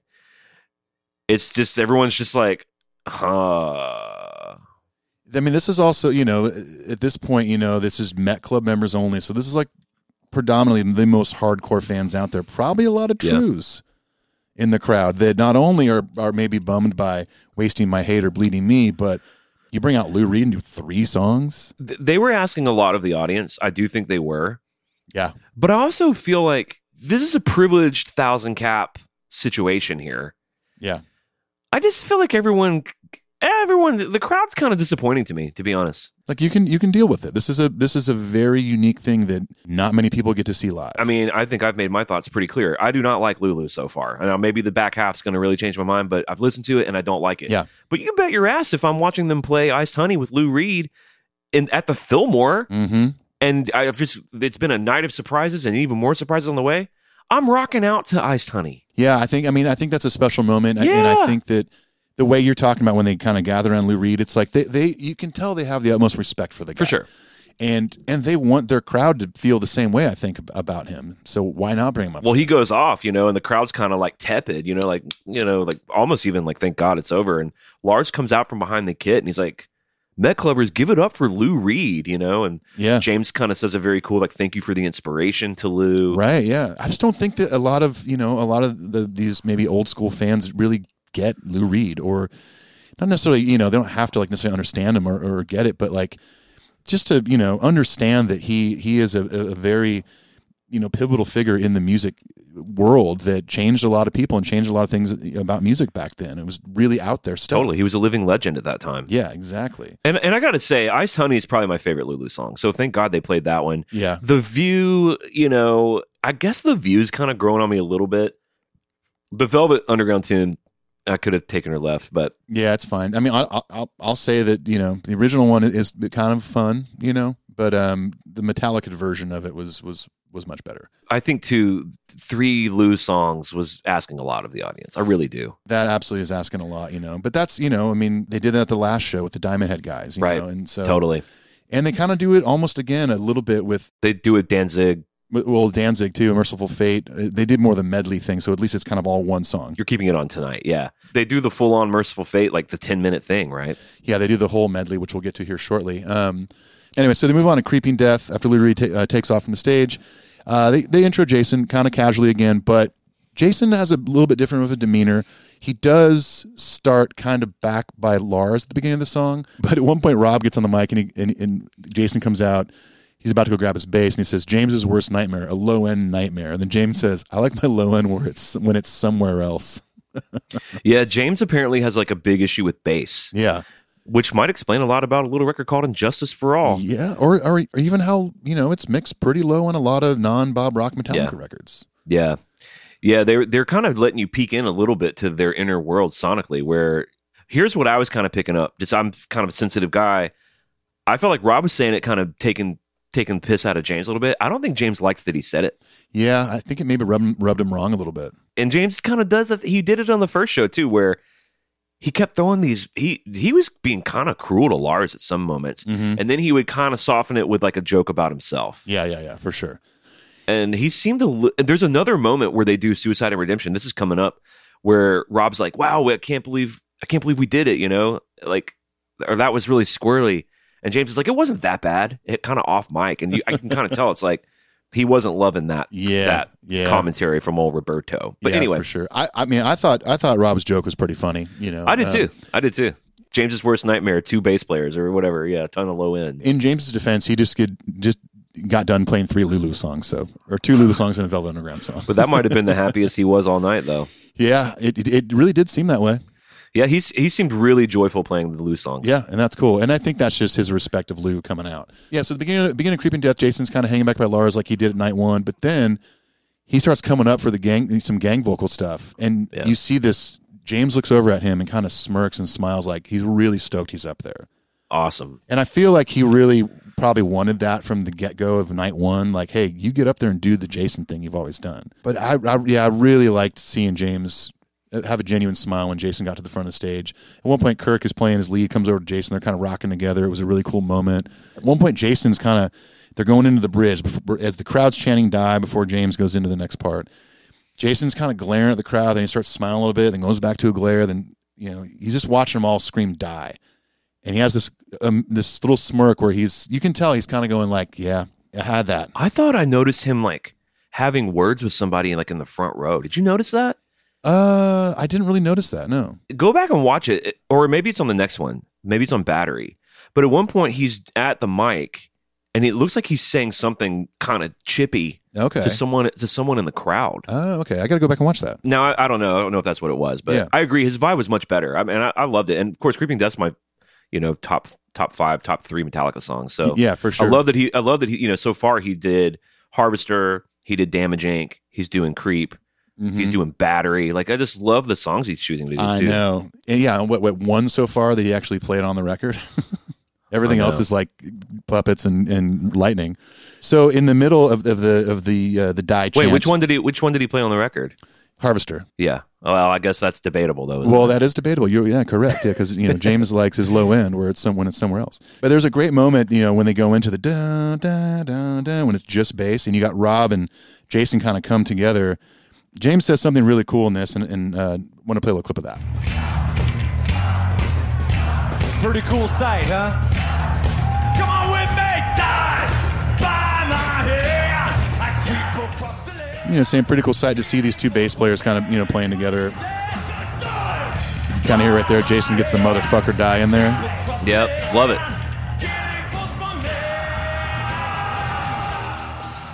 You got Jason finally like really belting it on the mic, like night 1 he was just kind of hanging back, did a little bit of singing, and then what was cool is that like they used to do live, they get Jason singing the last chorus. Yep. Now he's not really singing. I wouldn't call him, he's not singing it well as far as notes. He's doing like a monotone thing. He's doing his just Jason scream, and just the crowd. You can tell the crowd was digging it. Check this out. Make club, you say. So let it be written. Let it be done. I'm sent to buy the chosen one. So let it be written. He sounds like Dylan a little bit. it's pretty.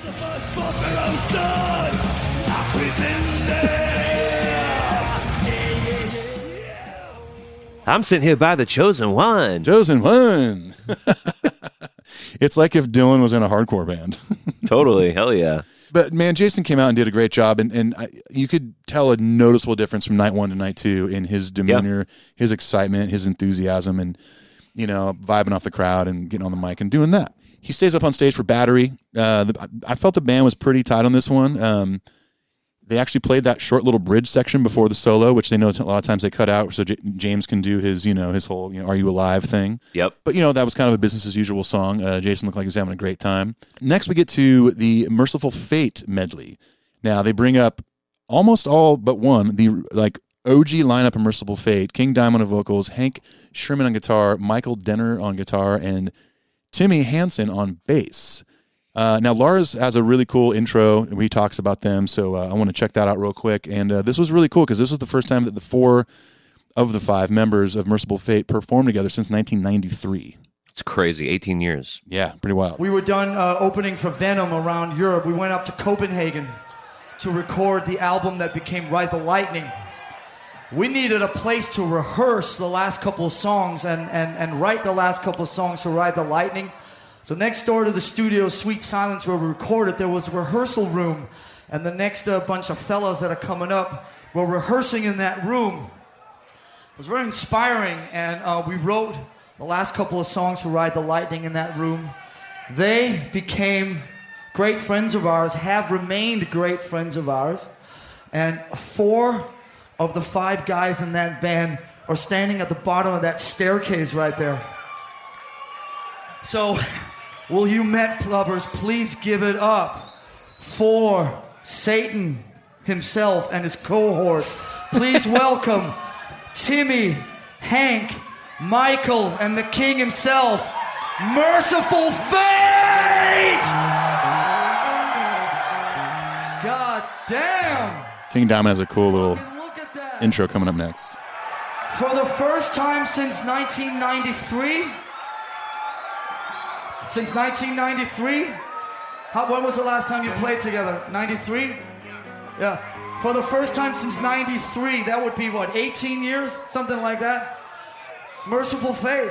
Happy anniversary from Merciful Fate to Metallica and all of you guys. Metallica and their entire organization is just something special, and you know it, right? They've opened doors for all of us. It's absolutely just fantastic what's been going on for all these years. I want to thank you guys for all you've done for metal from the heart.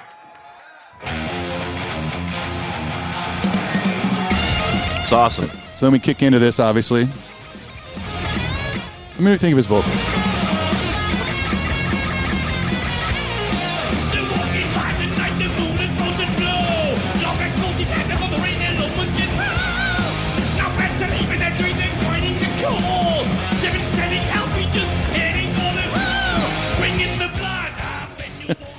I mean, that's some high singing. Yeah, I kind of admire and appreciate how much he just goes for it. Yes, I do too. I absolutely do too. But it is very over the top and funny. It for sure is. I love their lyrics so much. It's amazing I'm not a Merciful Fate fan. I'm not a fan, but I don't know it very well. And right, yeah. Exactly. Vocals are a little hard to get past, but for sure. He's looking all evil and cool, and the one dude's taking a solo at the end, and it's kind of rough, but it's like, they haven't played in 18 years. Yeah, they really haven't. Yeah, and I love that also every guitar player on stage is playing a flying V. Totally. There's 4 flying Vs on stage. The band's a little sloppy throughout this song, but the other 2 guitar players to me from Merciful Fate, they look like they're not active touring guitar. Like they just look like dads. Exactly. That's why when that dude's taking the solo, like I'm easier on him than anybody of the whole night because he's a dad now. I like that. He's wearing his sweatpants. He's got his football jersey on. He's looking forward to having a beer later and watching the game. And he's just trying to inhabit being a kid again. And I give him a pass on that solo because he's not a rock star anymore, Yeah. Listen, they all look like they were just so excited to be up there. Just like they probably hadn't done it in X amount of years. Like I'm like you. I don't know enough about Merciful Fate or even King Diamond to know when the last time they were in the band, but altogether 93. So let's assume it was 93, and it's like, man, you haven't done this stuff in so long. You have whatever other kind of job right now, whatever that may be. King Diamond's been touring as King Diamond forever. and it's time to get back on stage and do it one more time with Metallica in San Francisco. Cool. Like, pretty cool. So yeah, you're right. Sloppy solo, but give him a pass, man. At this point, by the way, James is also shirtless on stage, so hot. But that's where Lars kind of takes a jab at James, and he's like, Lars is saying something else. I guess he's introducing King Diamond, or just Merciful Fate in general. And he actually says, "Well, James Hetfield's got his shirt off." He's like, He's like, "Wow." He's wanting to show off his new diet. He's like, "Wow, that's really inspiring. I haven't seen him that thin since 1982 or whatever." He's giving him a little bit of shit, but kind of a compliment. Yeah, it's a very complicated little ball of shit, isn't it? Yeah, it kind of is. And this also might have been too. I mean, I know that James was sober at this point, but Lars might have been getting loosey goosey backstage before the show with all the other guests and stuff, and you gave Lars a mic. Something's going to happen if you give him a mic. Well, I know what the backstage situation's like at something like this. It's fucking bonkers. Yes, and even Scott Ian comes out for Seek, and he's not otherwise involved in the show. He talked about Cliff at the top with Kirk. Yeah. Well, he's back there pounding beers the whole time. I mean, Scott's not a sober guy. I'm not saying he's a alcoholic drunken guy. Right, yeah. But he drinks. So he's back there with hanging out with Newstead, and everyone you're not seeing on stage is not watching the show. They're all backstage hanging out. Maybe the Merciful Fate dads are watching the show. They might be. Or they're maybe taking a nap so that they can make sure they play well. Yeah, exactly. But the Merciful Fate thing was really fun. It was cool to see all of them together, and the boys were having a good time and stuff like that. And we're getting at the end of the show at this point. Next they play Seek and Destroy, and we're going to listen to the entire thing right now. Just kidding. This is Jason Newsted back on stage, Scott Ian, Ray Holler, John Bush, Joey Vera from Armored Saint, Gonzo Sandoval from Armored Saint, Scott, of course, and a random fan was on stage. And then, of course, the Soul Rebels brass band comes back on stage to play Seek in their New Orleans style with the boys. So were the dudes taking pictures with the cameras? Were those fans?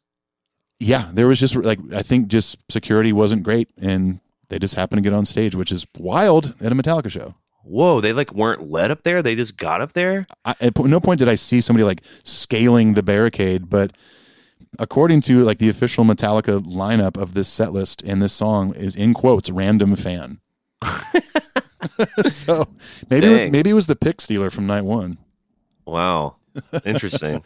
But listen, overall, there's a lot of loose moments in the show, a lot of tempo changes in the show, but I felt that the overall vibe was a bit of a step up from the night before. Obviously, there are moments where the crowd is not feeling it, but as far as the vibe on stage, especially when Jason comes out, for instance, or even with Lou coming out, and the boys seem really stoked. I felt like the spirits were a little higher on the stage, maybe not as much in the crowd. I agree with that. It's still such a fun thing that they did. It's a great document. Yeah. It's an interesting thing to really explore because on paper, it's really, really great. The actual thing itself is there's a lot of head scratching about it. Yeah. That's kind of what Metallica's like, It's a very real thing. It's not a slick, glossy production. No. They put together some cool guests, some cool things. They tried to make it affordable and accessible. They did what they always do. They brought their fans as close to their world as possible. And at the end of the day, whether or not they were feeling good or whatever, they went out on stage and played all their songs the best they could. So I love it. I'm into it. And this isn't the type of production, a 4-day-long thing that you can't do 2 weeks of rehearsals with every single person from every night. I mean, it's day before. Yeah, they have people that are coming up there that have their own touring schedules. You have guys like the Merciful Fate dads that have maybe another job right now and they can't leave for 2 weeks. It's probably a big deal for them to come out for just one of these shows and fly back. The idea is so amazing, like you said, on paper. Executing that in a flawless way is near impossible. And it just wouldn't even be Metallica, Yeah. They could have taken these recordings and really cleaned them up and stuff, and that would have been fine too, but they're almost voyeuristic in a way, very bird's eye view of being in the room and kind of a warts and all thing that I really kind of like about it. Yeah, it's just it's almost like we got a glimpse into something we're not supposed to see. Yeah. It was only meant for them and the lucky fans that got to be there. And thankfully everyone got, a bunch of people started filming with their phones and whatnot. And, we have this whole compilation. We can watch all this stuff. Well, thanks again to whoever put that together. And that's what we tried to do with this episode is just kind of put us all in the room a little bit so we could really enjoy how special it is, quality notwithstanding. So if you enjoyed it, leave a positive review. Thanks for listening to the show. Take care of yourselves. Take care of your families. We're going to go ahead and let you get out of here and say peace. Adios.